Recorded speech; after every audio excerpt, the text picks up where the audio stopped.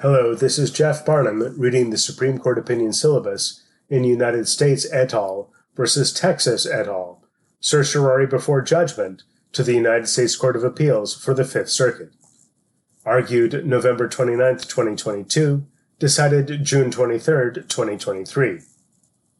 In 2021, the Secretary of Homeland Security promulgated new immigration enforcement guidelines for the enforcement of civil immigration law, that prioritize the arrest and removal from the United States of non-citizens who are suspected terrorists or dangerous criminals who have unlawfully entered the country only recently. For example, the states of Texas and Louisiana claim that the guidelines contravene two federal statutes that they read to require the arrest of certain non-citizens upon their release from prison or entry of a final order of removal. The district court found that the states would incur costs due to the executive's failure to comply with those alleged statutory mandates, and that the states had standing to sue based upon those costs. On the merits, the district court found the guidelines unlawful and vacated them. The Fifth Circuit declined to stay the district court's judgment, and this court granted certiorari before judgment. Held, Texas and Louisiana lack Article III standing to challenge the guidelines. Under Article III, a plaintiff must have standing to sue.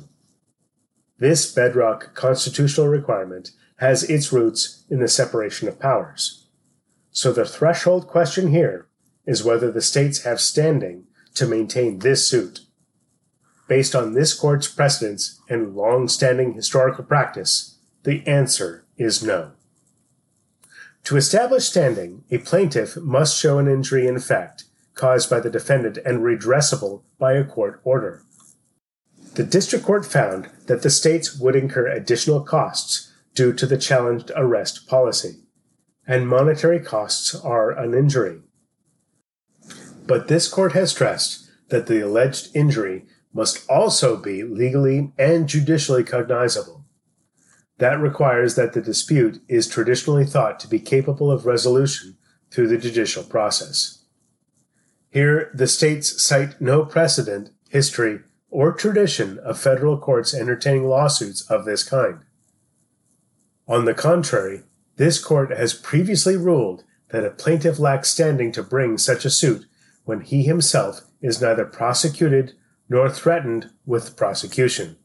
See Linda R.S. versus Richard D., 410 U.S. 614, a Supreme Court case from 1973. The Linda R.S. Article III standing principle remains the law today, and the states have pointed to no case or historical practice holding otherwise. There are good reasons why federal courts have not traditionally entertained lawsuits of this kind. For one, when the executive branch elects not to arrest or prosecute, it does not exercise coercive power over an individual's liberty or property, and thus does not infringe upon interests that courts often are called upon to protect. Moreover, such lawsuits run up against the executive's Article II authority to decide how to prioritize and how aggressively to pursue legal actions against defendants who violate the law. The principle of executive branch enforcement discretion over arrests and prosecutions extends to the immigration context. Courts also generally lack meaningful standards for assessing the propriety of enforcement choices in this area, which are invariably affected by resource constraints and regularly changing public safety and public welfare needs. That is why this court has recognized that federal courts are generally not the proper forum for resolving claims that the executive branch should make more arrests or bring more prosecutions. This holding does not suggest that federal courts may never entertain cases involving the executive branch's alleged failure to make more arrests or bring more prosecutions. First, the court has adjudicated selective prosecution claims under the Equal Protection Clause, in which a plaintiff typically seeks to prevent his or her own prosecution. Second, the standing analysis might differ when Congress elevates de facto injuries to the status of legally cognizable injuries, redressable by a federal court.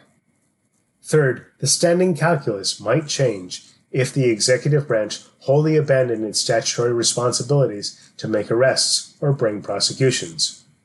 Fourth, a challenge to an executive branch policy that involves both arrest or prosecution priorities and the provision of legal benefits or legal status could lead to a different standing analysis.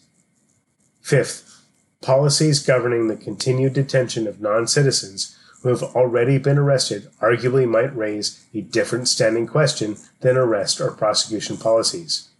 But this case presents none of those scenarios. The discrete standing question raised by this case rarely arises because federal statutes that purport to require the executive branch to make arrests or bring prosecutions are rare. This case is different from those in which the federal judiciary decides justiciable cases involving statutory requirements or prohibitions on the executive, because it implicates the executive branch's enforcement discretion and raises the distinct question of whether the federal judiciary may in effect order the executive branch to take enforcement actions. The court's decision does not indicate any view on whether the executive is complying with its statutory obligations. Nor does the court's narrow holding signal any change in the balance of powers between Congress and the executive. Reversed, Justice Kavanaugh delivered the opinion of the court in which Chief Justice Roberts and Justices Sotomayor, Kagan, and Jackson joined. Justice Gorsuch filed an opinion concurring in the judgment in which Justices Thomas M. Barrett joined.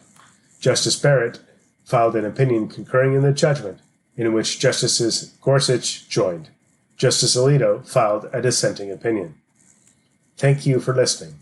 Please help us by rating and reviewing this podcast wherever you get your podcasts. And make sure you subscribe so you can get all of the end-of-term decisions automatically delivered to your device. If you wish to communicate with the podcast, please email us at scotusdecisions@gmail.com.